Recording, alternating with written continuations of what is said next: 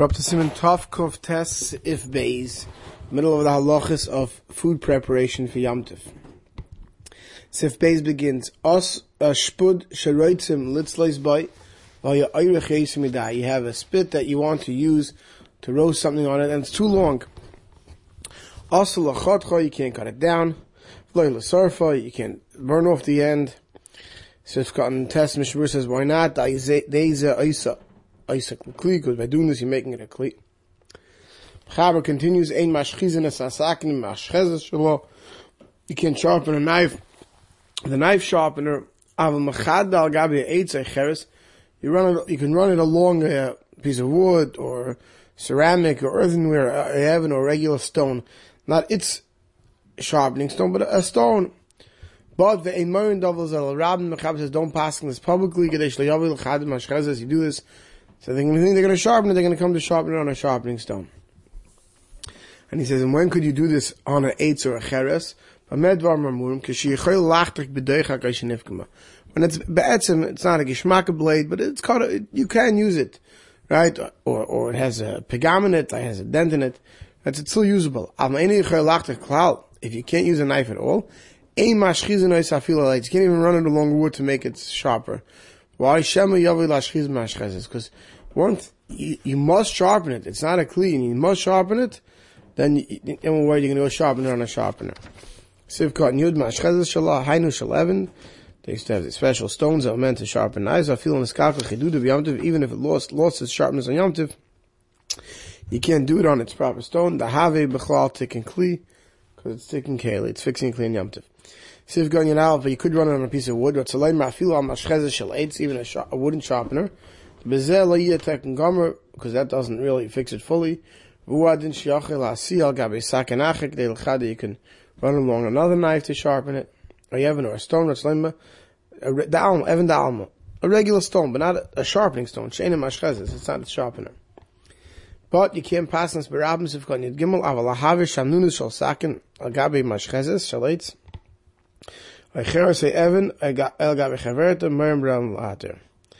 just going to pass like some oil on the knife or something like that, or on top of the wood or some other earthenware, so that is permitted. But you can't use the actual stone then to sharpen it. When could you use this? When you could use it.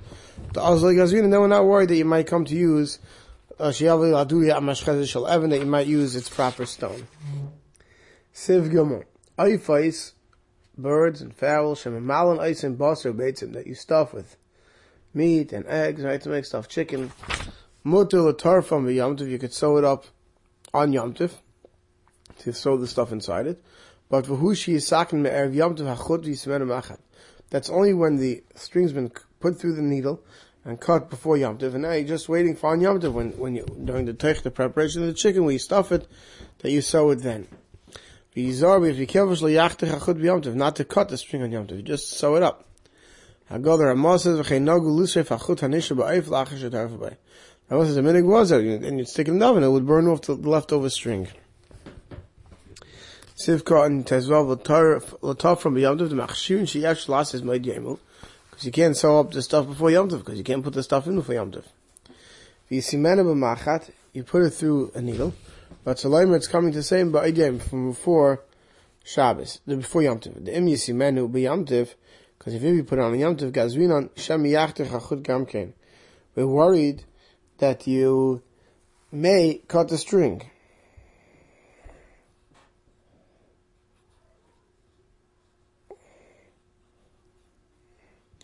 You're worried that you're going to cut the string on Yom Tov.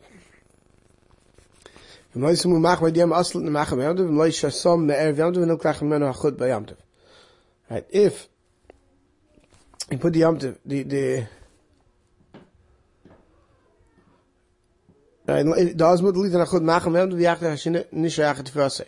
and if you put it in and it came out, then you could put it in. Be careful before you sew it up. You have to make sure not to cut the string to get the right size string that you want for sewing. Because that's already tikkun kli. Once you finish sewing it up, what's left over, that you could cut off. The string that was left over after you sewed it, Mutter, it's permitted aflachtich to cut. Is that Yev Shemer Yom Tov? Because that you couldn't do before Yom Tov. Because you can't do that till after you sew it up. You have to wait till you put the stuffing in to sew it up. He says, but the minhag was just to burn it off.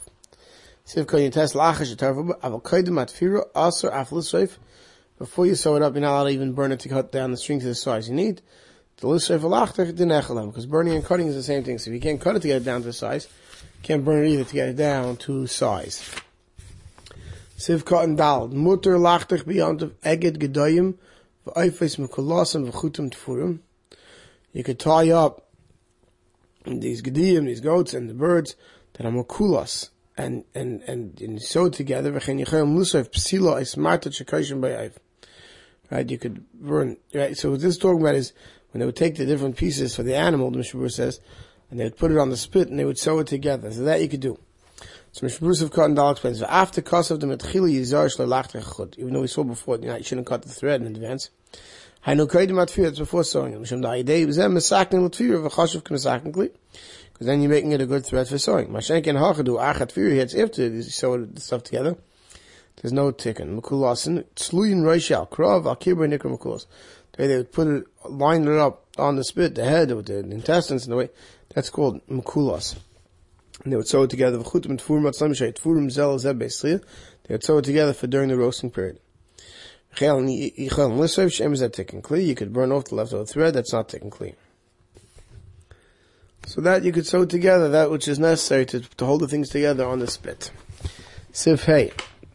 Mutter lalaben biyamtiv kli barzel sha'afu boy plodin shal gevina v'achali ben yefu boy pashtida shal baser.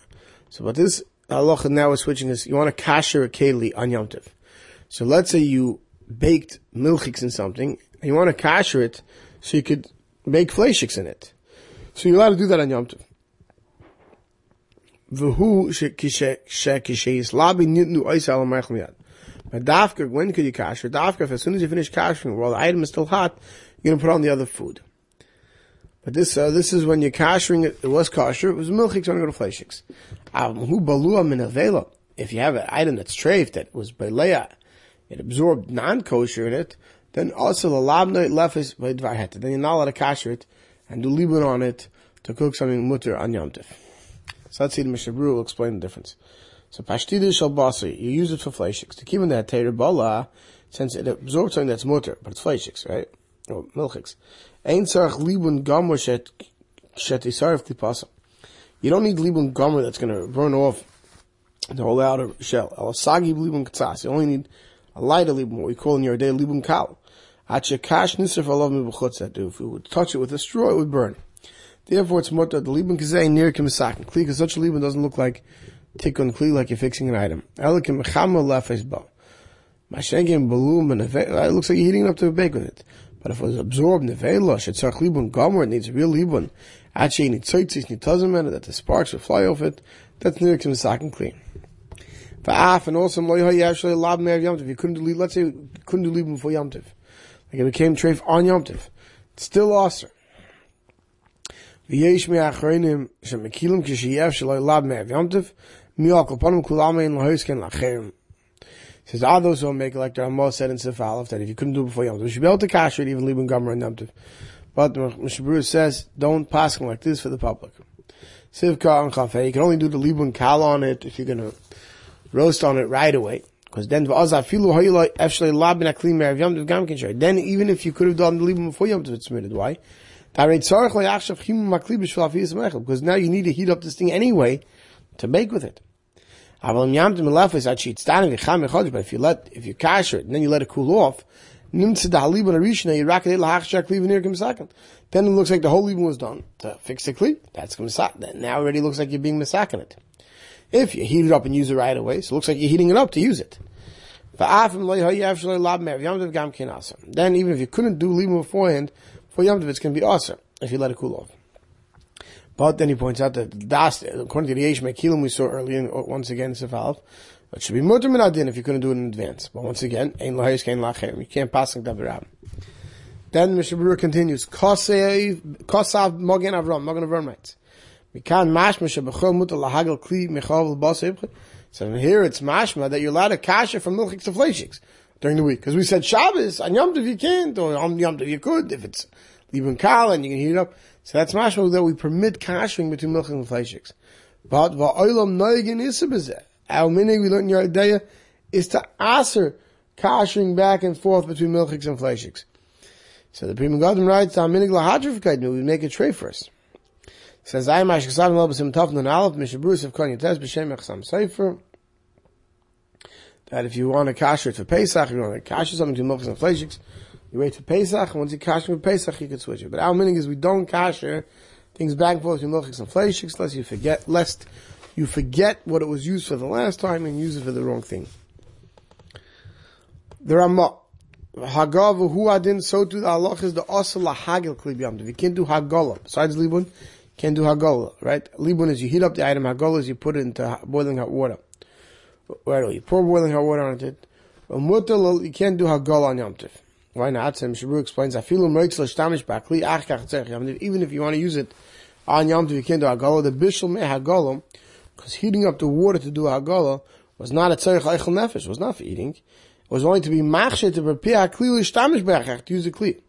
That you should have done before Yom Tov. You couldn't have done it before Yom Tov.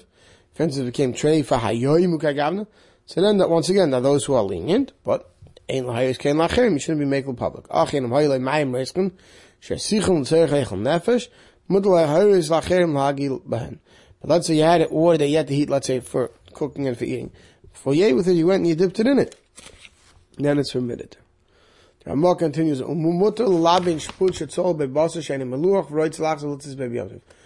let's say you roasted meat that was not salted on a spit, and now you want to go and kasher it to use regular meat on it.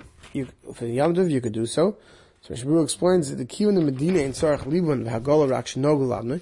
Why? Because me'ikar adin, you're not required to do Libun after you're allowed to roast meat without salting it, right? As long as it's on open fire and the blood drips out.